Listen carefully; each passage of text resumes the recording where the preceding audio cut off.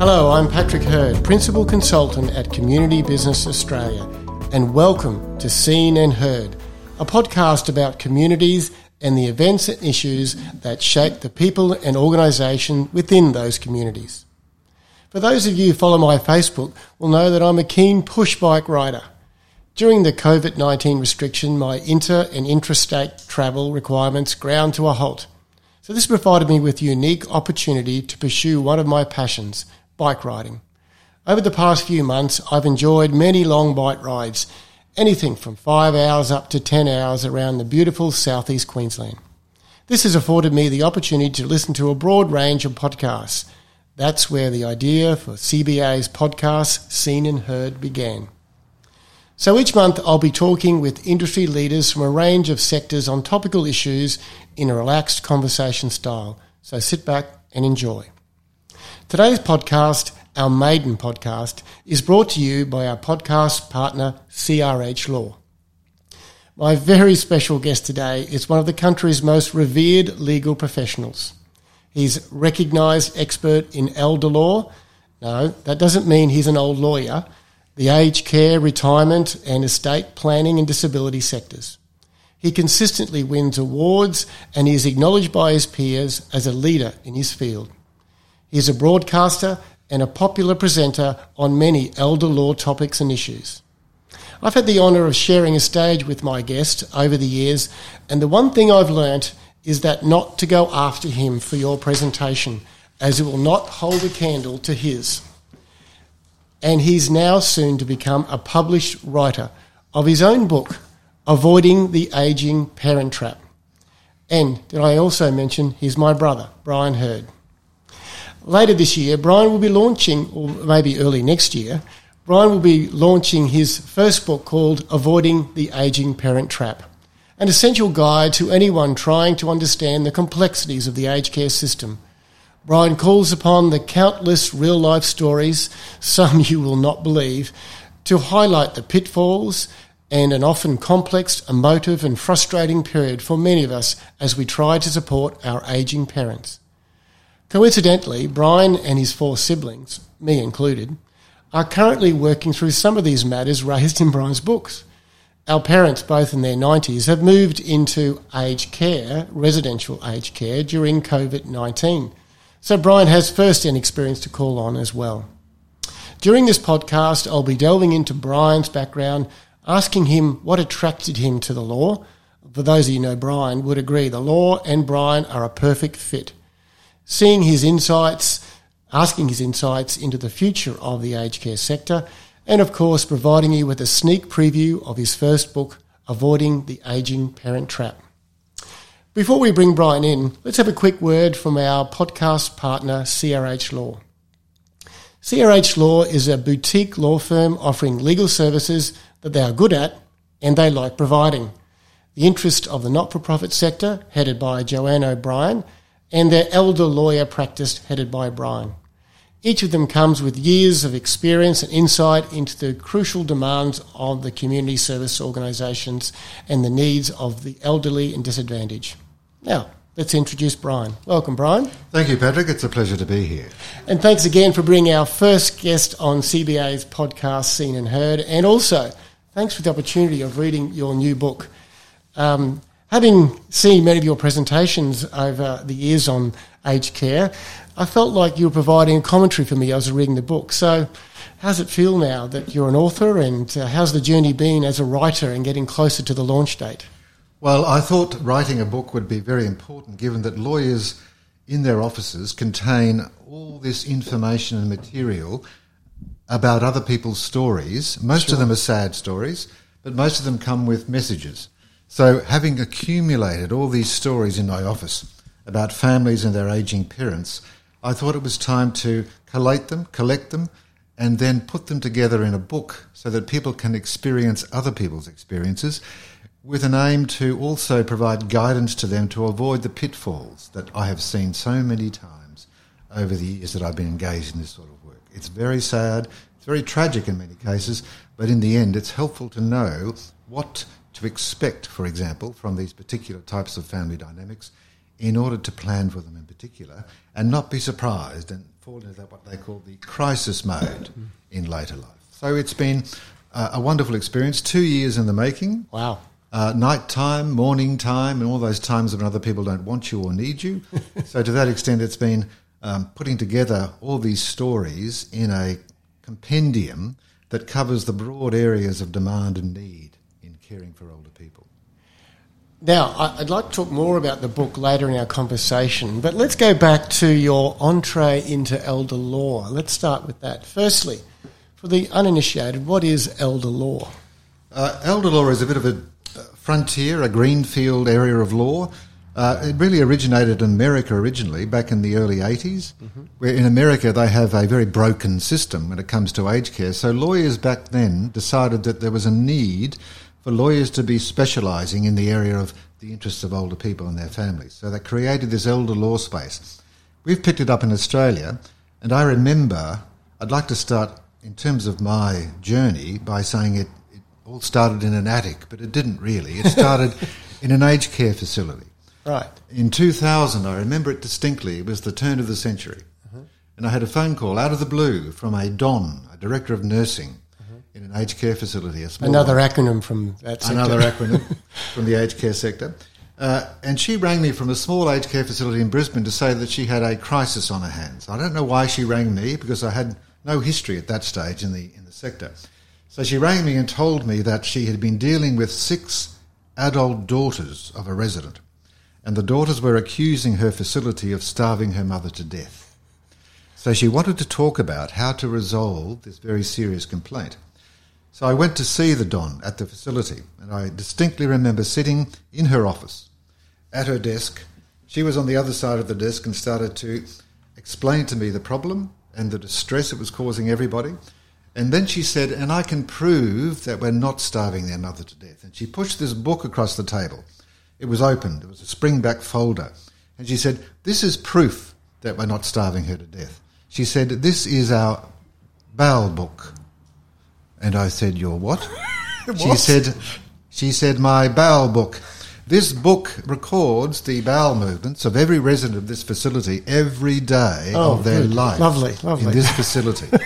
And if you look at her particular page, you'll see that her bowel movements are very regular, which indicates she's very healthy in terms of food intake, for example.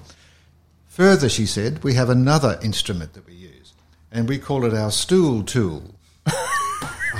I can only imagine. I said, what is your stool tool? And she pushed this other laminated card across the table towards me. And on the laminated card were these colour photographs of various types of stools. It's amazing. Different stools are indicative of different types of health.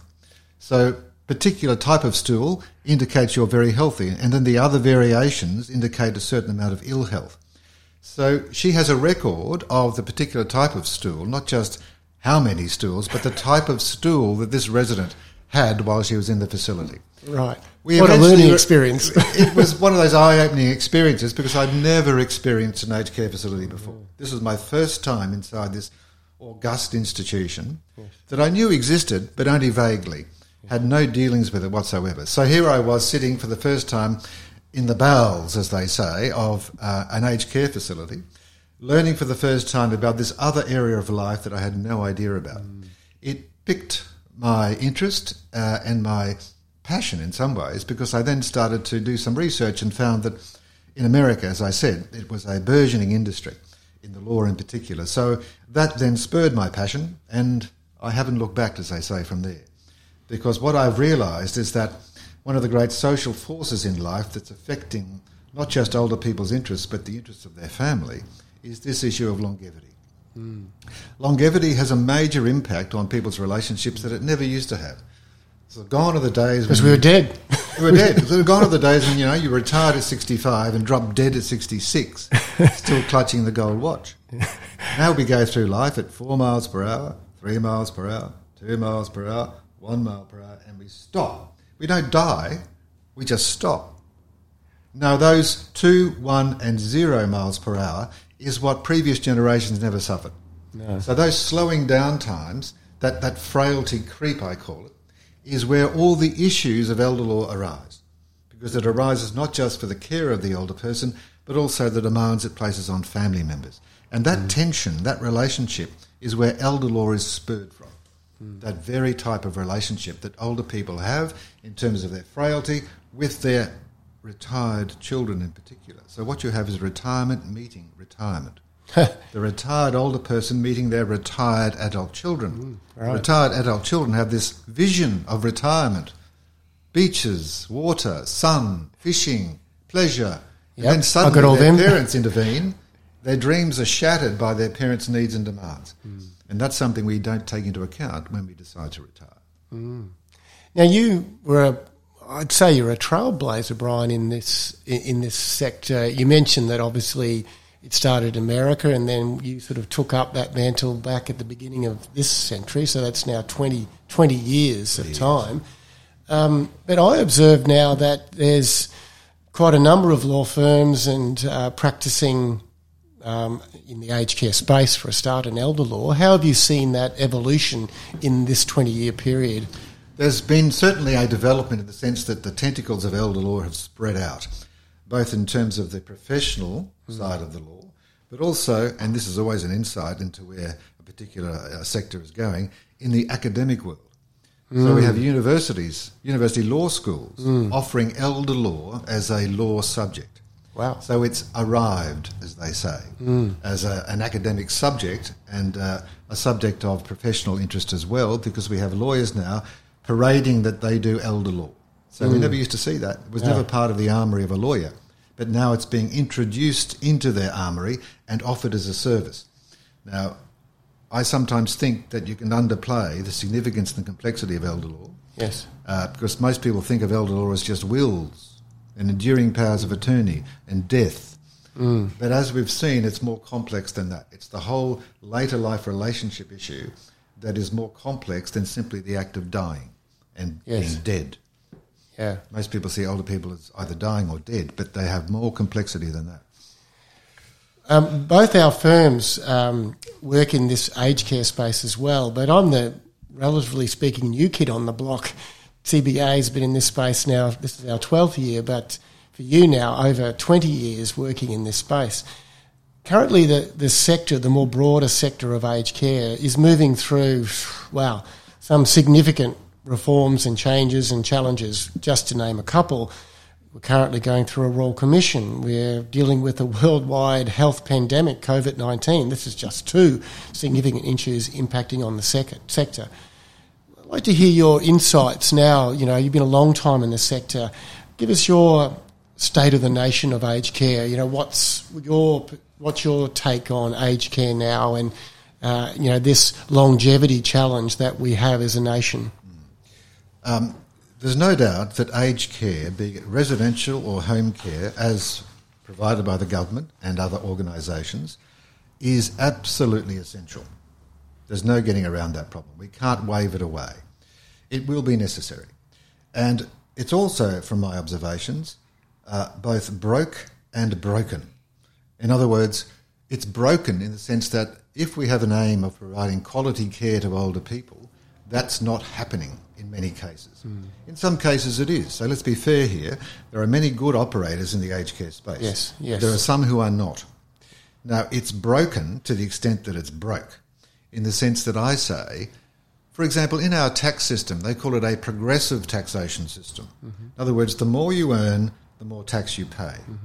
In aged care, which is government funded, the more you earn, the less you pay.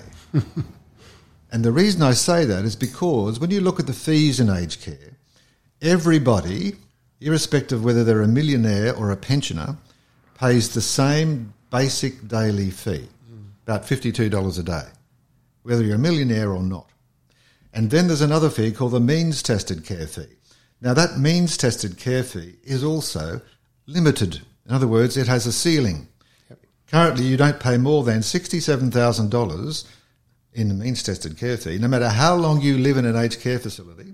If it's more than 5 years, it's capped. Yeah. So a millionaire can come in and know that all they will need to spend is their $52 a day for the basic fee and a maximum of $67,000, and the rest of the time is free. Wow. Now, question, That's very regressive. In other words, rich people aren't paying more than poor people, or not very much more. So the reality is, if we're going to fix the brokenness, we need to fix the funding, how we pay for aged care. In other words, people have to pay more. It's all very well to say that older people deserve a reward in later life, that they've paid their taxes all their life, so they should be rewarded in later life by the taxpayer, the government, funding their aged care. Mm-hmm. But if I'm a multi-millionaire, is it fair that I shouldn't be paying more than a person who is an aged care pensioner? And the reality at the moment is there is no real significant difference between what each of those groups pay. Mm-hmm. As a consequence, it's unfair. Mm. And as a consequence, because they're not paying their fair share, we have a system which is broken. In other words, we cannot afford to pay, for example, for quality care with quality staff. I mean, you don't have quality staff, you won't have quality care. And you don't have quality staff with quality care because we're not paying them enough. And there's not enough money to pay. The government has reached its no-go zone, as I see it, for more funding. Therefore, where do you turn? But you must turn to the user. The user pays. And this is another issue that raises a real shackle in the community, and that is the family home. Don't touch the home. It's that castle surrounded by a moat. Untouchable. The drawbridge is up. There's a moat around it, 6 feet deep, and it's full of crocodiles. We cannot touch it.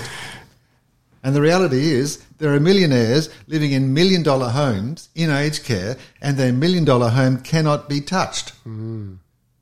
So the reality is that fair? Mm. Is it fair? Why is it that that asset is somehow, like an Indian Brahmin, protected against being touched to contribute to your aged care? Why is that? And the reality is there are probably 2 reasons. One, because it is the castle, and Australians have a great respect for their castle, because Australians expect to pass the castle on to their children. Yes. And that's what the children expect. Yes. So we have this inheritance expectation that the government is very loath to shatter. And as a result, we won't touch that. We won't lower the drawbridge and ford the moat and scale the ramparts of the home. We'll leave it there untouched by any invasion. So the reality is, until we overcome that cultural aversion to the sanctity of the family home, we ain't going to get enough funding for aged care either. And then that's going to raise an interesting issue, because the consequence of that will be people don't want to spend the money if the government changes the rules. So what's going to happen? Mum and Dad are going to stay at home. Now, Mum and Dad will stay at home and try and get home care, but they can't because the government has a limit on the amount of home care they're going to provide. So then Mum and Dad have to pay for home care, but they don't want to do that either because that means the inheritance is going to be spent. So what's the consequence? The consequence is, and this is my prediction, the consequence is that in the future, starting today, there will be more and more families actually providing care for their own parents. So we're going back to the future. Parents moving in with their children, or children moving in with their parents. For 2 reasons: to stop them going into aged care, and 2, to preserve family assets. So families are going to have to be prepared to sacrifice their retirement for the purposes of caring for their parents. Family caring is going to be the new aged care of the future. Well, that's interesting because reading your book recently, that sort of takes us back to 100 years ago. That's right. Where there was no aged care and it was the actual responsibility. That's why you had a large family, so that they would take care of you as you aged. That's exactly right. And many ethnic cultures and other cultures around the world, it's still that way today. My wife Sue, Chinese background, that's very much their culture. They look after their mum and dad right till the very end. So what I'm hearing you say is that's going to be the norm. It's a return to the past. We didn't have aged care facilities at all in Australia until the 1950s. In the 1950s, the church and charitable sector start to build what they then called convalescent homes. Oh, that's a good marketing term. Where you convalesced in an institution. Sounds painful. But the advantage of that development was that families then had this option. They could put their mum and dad into the convalescent home as opposed to what they used to do, which was to care for them at home. So what's happening now is that convalescent home sector has burgeoned completely to where we are today, which is a whole industry. Very complex industry. But my prediction is we're going to be turning back in time with our aversion to residential institutional aged care and the limitations of home care back to the family to look after. In Spain, for example, there's a law which says if you don't look after your parents in their later life when they need it, you will be disinherited from their will. What? So they see that as an incentive to actually encourage this development. In other words, to keep mum and dad in Spain out of Spanish aged care facilities in order for the family to look after them. Because that eases the load on the government to fund those facilities and puts the burden back on the family to do so as an incentive. Wow. So it's an incredible challenge for the whole country, isn't it? Because this affects everybody, this issue, really. And it's only going to get worse because more and more people are getting more and more older. So they talk about the pig and the python. Have you heard that concept? That the older generation, which is the current new older generation, are the baby boomers. I hate that term, but that's probably how most people would describe them. People between 60 and 75, they're the new older generation. They're the ones that are being consumed by the python. And there's this lump at the throat of the python, and that lump proceeds through the python. You can see it. And then I'm getting a visual, thank you. That lump is going to be excreted. And in 10 years' time, that excreted baby boomer generation will just be flooding the market when they're in their 80s and in their 90s. And a lot of them are going to get to 80 and 90, unlike previous generations. So what are we going to do? What are we going to do with them? Yeah. Where are we going to put them? Because they'll need someone to help them, because they'll be frail, they'll be dependent. They will need someone to look after them. They will not be running marathons at 100. They will need someone to look after them. And in many cases, 24 hours a day. And in many cases, they cannot rely upon their spouse or their partner to do so, because both of them will be becoming frail at the same time. And the demands on each of them to look after each other will make them even frailer. And they lose the ability to look after each other. So they need outside people, such as families, to come in and look after them. We're talking about the future, and you mentioned the baby boomers, and you're right. I mean, it's the largest cohort in Australia's modern history coming through over the next 10, 20 years. Example I heard recently was an address from Paul Keating. You might recall he was talking about this challenge, and he was the architect of quite a number of schemes in Australia in his time as Prime Minister and Treasurer. But he's suggesting that we need an urgent revamp of the funding for aged care, and he's suggesting a HECS-style funding for the future, a bit like the university, funding program. So, what do you think about that? I mean, you're saying that government funding is plateaued, and we've got to find this other alternative, which is the user pays. But is there a way in which the government can, like in Spain almost, implement additional funding for aged care in the future? Yep. Well, apart from what we talked about in terms of making rich people pay, yes. Paul's idea was essentially like a levy. And there's a lot to be said for that, a bit like a Medicare levy. Yes. Australians might be resistant to that because they were resistant to Medicare levies when they were first introduced. Yes. But in terms of an ability to fund aged care, if that's where the government stays, in other words, if they stay in the funding of aged care space to the extent that they have, which is enormous, $20 billion, that's a huge space to be in as a government funder, then as the demand increases and the government stays in the funding space, then we will need some form of saving to pay for that funding. We simply cannot raid consolidated revenue year after year in a budget sense without having some fund to resort to. I like the idea of planning for funding of the future of aged care, and a levy is one way of doing it. Another way of doing it is to bring back that terrible concept that people now despise. Oh, no. I know what you're going to say. Death duties. Duties on death. Good old Joe, he got rid of that. He did. In 1971, I think it was, he got rid of death duties and gift duties. And you know what he did? He made all the other state premiers get rid of it too, because everyone was moving to Queensland. So in America, that's what they do. In America, they have this retrospective funding of their aged care system. In other words, you get Medicaid, it's called, to go into aged care, and it doesn't cost a lot if you're really poor. But when you die, If you die with a house, for example, that house can be then sold by the government effectively if you don't sell it voluntarily, and you can have to refund the American taxpayer from the sale of that house for the aged care fees they've paid for you when you're in aged care. So there's a retrospective funding from your assets, as opposed to imposing it upon you now. It comes later on after death. So it's a death duty in that sense. I'm quite attracted to that as a way of funding or alleviating the funding demands. More so than the levy. I think we'll have huge resistance to the levy. Yeah. I mean, young people in their late teens may not be particularly helpful in terms of supporting having to pay an aged care levy as well as a Medicare levy from their first wages check. They want to spend it on something more important than where they'll be 60 years later. They don't think about 60 years later. Music festival, nights out, holidays. Gotcha. All right, let's go now to the book, Avoiding the Ageing Parent Trap. One of the great strengths I've observed of you over the years is that often when you present and you've turned what often can be a technical, boring subject into an adventure of learning and discovery.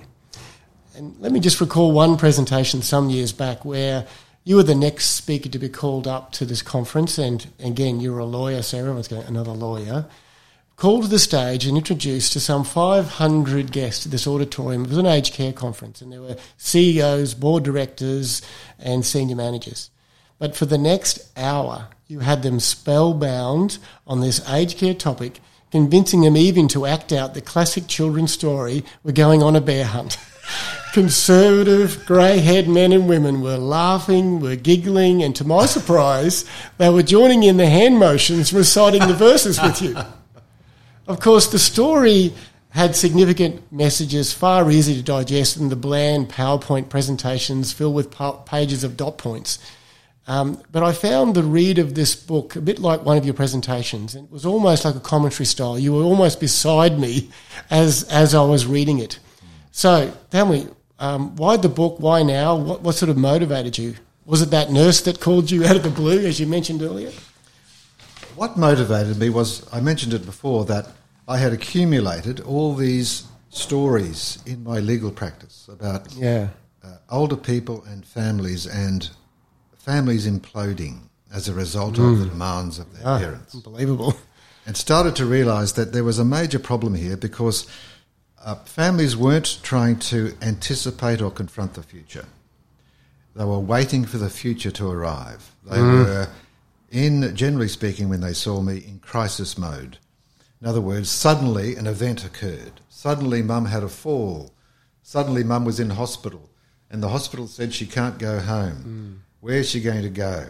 So that classic crisis then confronted a family that could be dissipated all over the world.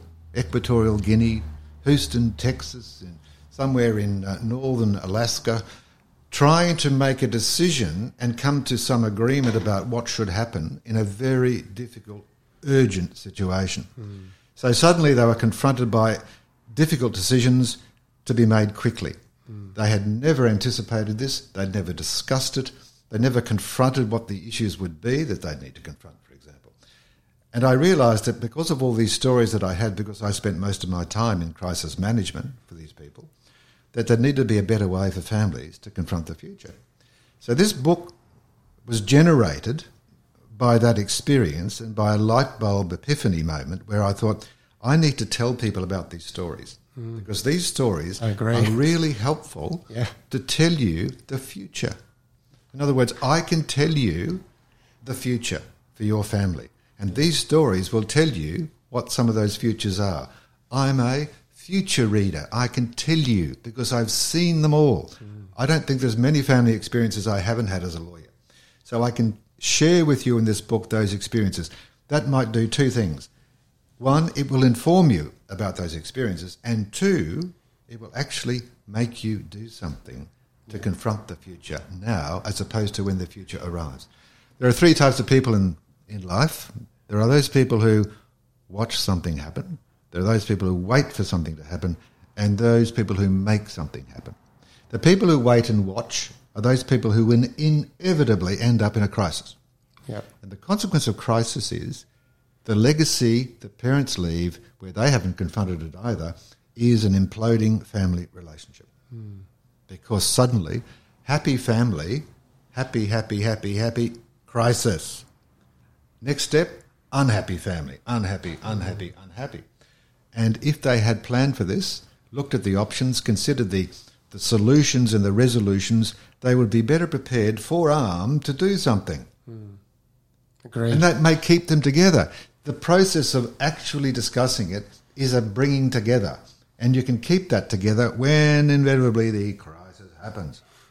So to that extent, the book aims to do the information bit and secondly, the action bit. In other words, stimulate action as opposed to reaction.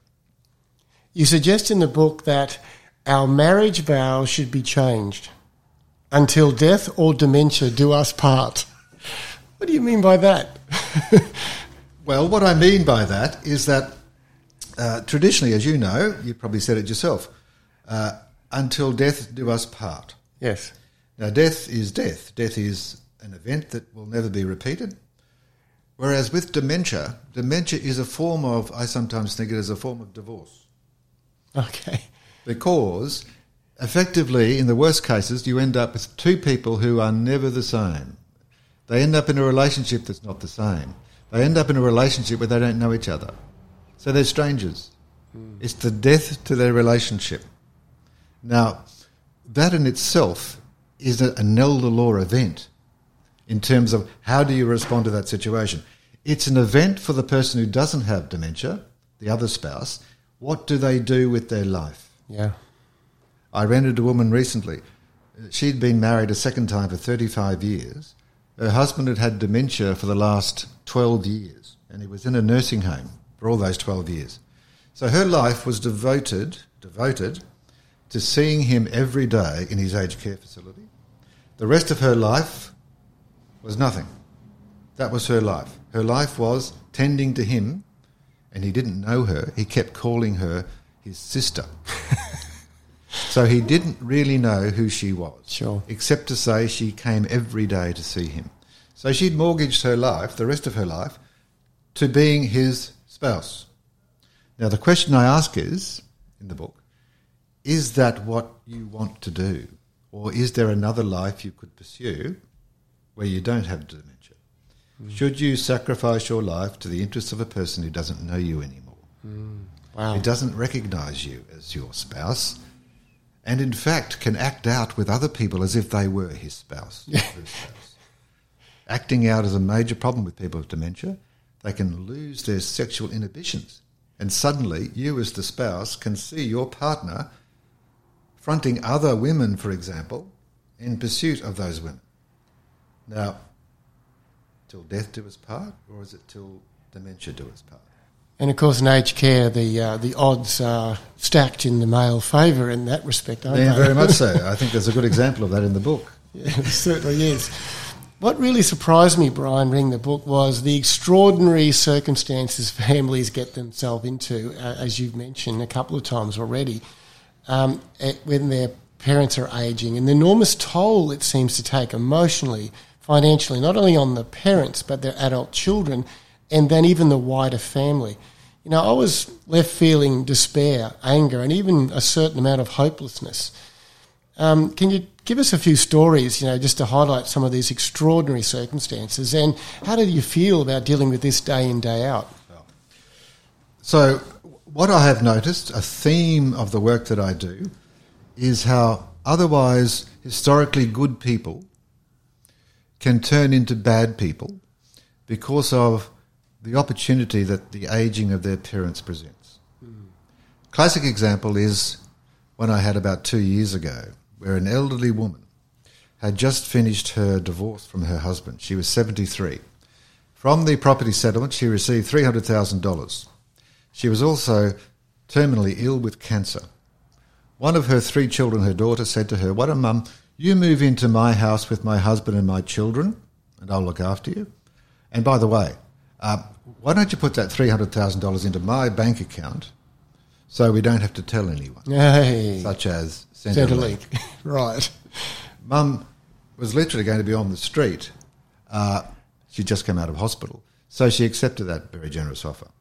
She moved in. Within 3 months, mostly at the behest of the daughter's husband, this is the in-law problem, she was out on the street, evicted after 3 months. I know. Remember, she's terminally ill as well. So she comes to see me, and I write the usual letter to the daughter and say, give us back that $300,000. And typically, as we find, the response from the daughter was, oh, I'm sorry, that's not coming back to you because it was a gift. Oh. The word gift is one of the most common words you will hear from miscreant adult children. Mum gave it to me. And, of course, that's a very easy assertion to make because Mum may have lost her capacity, for example, and is unable to say, one way or the other, what was the nature of that advance. So the problem is an issue of evidence to start with. But in a situation where that was her only significant asset, $300,000, she had 2 other children, to give away her entire assets to one daughter on the basis it was a gift was incomprehensible. Yeah. It just didn't happen. The tragedy was also, of course, that given her condition, we had to sue the daughter, and halfway through the litigation, Mum died. And here's the irony. She never changed her will. And in her will, she'd appointed that daughter that she gave the $300,000 to as the executor of her will. Now, an executor in any other circumstance would have pursued that daughter to get the money back on behalf of the estate. She didn't need to. But she didn't need to because she was the one who took the money. Oh, my Lord. So everything stopped. There was no point in pursuing it. So $300,000 was blown away because of a daughter who thought she was being helpful. Well, that's the best interpretation you can put on it. Yeah. And turned out to be effectively a criminal. Good person suddenly transforms and mutates into bad person because of the lure of money. Yeah. Lots of little amounts of money, big amounts of money. Yeah, extraordinary. So that's the thing you've got to be wary of with children. They appear to be very helpful and dutiful and filial duty children, but they can turn on you where there's temptation. Yes. And particularly where they have other demands on their life. Yeah. Such as Their children, own family. And husbands, and wives, etc. Yeah. So their own Yeah. financial demands. This is like a honeypot Yes. that can transform their character simply because of the ability to access this money. Extraordinary. The other thing I should say is that what a lot of people don't realise is that most of us have more than 2 parents. Many of us have 4 parents. Of course. We have our own ageing parents and we have our own ageing parents-in-law. Mm-hmm. And the worst case scenario is where you still have those 4 parents and they're all getting very old and they're all getting very frail At the same time. at the same time. And suddenly, either all of them or some of them need aged care. So you've got husband and wife with their respective parents both having demands made upon them from their own parents to finance, for example, help in the aged care space. Yes. Like move in with mum or dad, or have mum and dad parents-in-law move in with them. Yeah. It is an incredibly difficult situation in terms of the pressure it puts on that husband and wife, just their relationship. Sure. It can lead, as it does, as I've experienced, it leads to divorce between husband and wife because of the demands of their respective parents. Yeah. They can't cope Yeah. with the demand. Look, we could talk all day, Brian, about the number of stories in the book, and there's so many. It was really eye-opening from my perspective. I live a dull and boring life, I must say.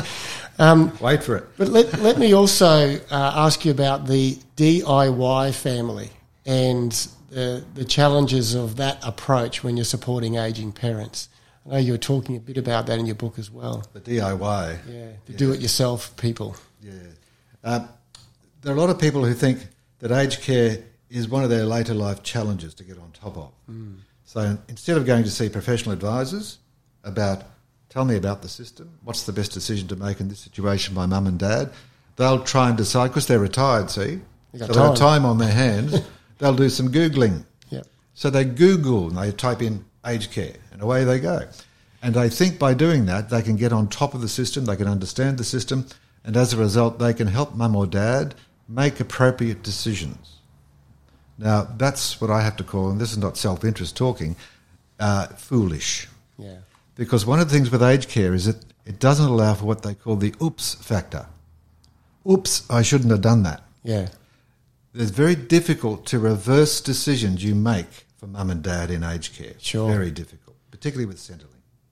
So those people who think they can understand the aged care system, along with its kissing cousin, the Centrelink system, because they both have to work together. Yeah. You understand both systems, and both systems have different rules and regulations that both interplay with each other and stand on their own. How you meld and merge those systems together to understand it and then apply it to your parents' situation can be absolutely disastrous if you don't do it properly, such as getting financial advice, even getting legal advice. Because if you're someone's enduring power of attorney, for example, if I'm someone's enduring power of attorney, I'm wearing a hat called the enduring power of attorney. I'm not a hat called the son, I'm a hat called the enduring power of attorney, which means I have all these legal responsibilities that I don't have as a son. Yep. And one of those responsibilities is to make prudent decisions for the person I am the enduring power of attorney for, maybe mum or dad. Mm-hmm. If I don't do something prudent, such as getting advice, which is very prudent, and simply make decisions without advice, I'm exposing myself to getting sued. Yeah. I wouldn't be sued as a son, but I could get sued as the enduring power of attorney wearing that other hat. So where you are decision makers for your parents, doing it yourself can be very dangerous. Yep. Now, Brian, obviously the main message we want to give to people today is get out and get the book when it comes out, because it's got strongly urge that, would you believe? Plenty of stories to tell. And what I really took was a great guide to the pitfalls and challenges that can confront a family as their parents age. But let's finally, what are the big takeaways for you from the book? What should people take away from reading the book? They should take one fact away. The fact is, in many cases, their parents will live a long time, and in doing so will provide demands upon you as children to do lots of very significant things that you never planned for. Significant events. It's all about later life as event management. So managing your parents as they will need. My children will have to manage me, hopefully, if I live another 15 or 20 years. They'll be managing me in later life. The best way to do that is not to wait to have to manage. In other words, don't wait for that crisis. Start talking now about how to deal with that crisis when it arrives. And it will. It will. Most people don't live and drop dead one day. Most people live and then they go through a frailty dying process. We are dying. It's a process. And then we die. So that dying period, that going down period, someone said the other day, it's like taking the plug out of a bath. The water goes out and it swirls around and swirls around and swirls around, and then it disappears. That's what dying's all about. It's that swirling, swirling, swirling and disappearing. Gone. Planning for that crisis is hugely important. I call it latter-day family planning. You may remember family planning. I do, yes. You do? Oh, that's good. I do. This is latter-day family planning. Yeah. So planning for our family. Yep. As opposed to what we used to do in another dimension. Planning for our family is the big point out of this. Understanding what could happen, and that's what the book tells you could happen, and in many cases will happen, and then doing something now to anticipate that and have in place a plan. I know plan is an overused, cliched word. Everyone wants to plan. We've got financial planners, we've got all sorts of planners.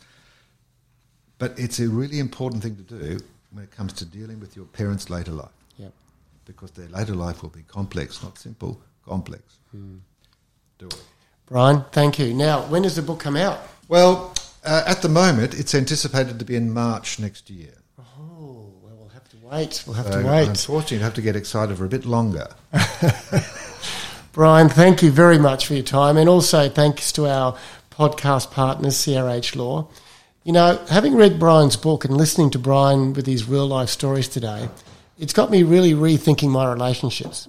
Firstly, with my ageing parents and the time I still have with them, and, of course, my ageing siblings and the relationships I want to have with them, particularly when my parents pass on.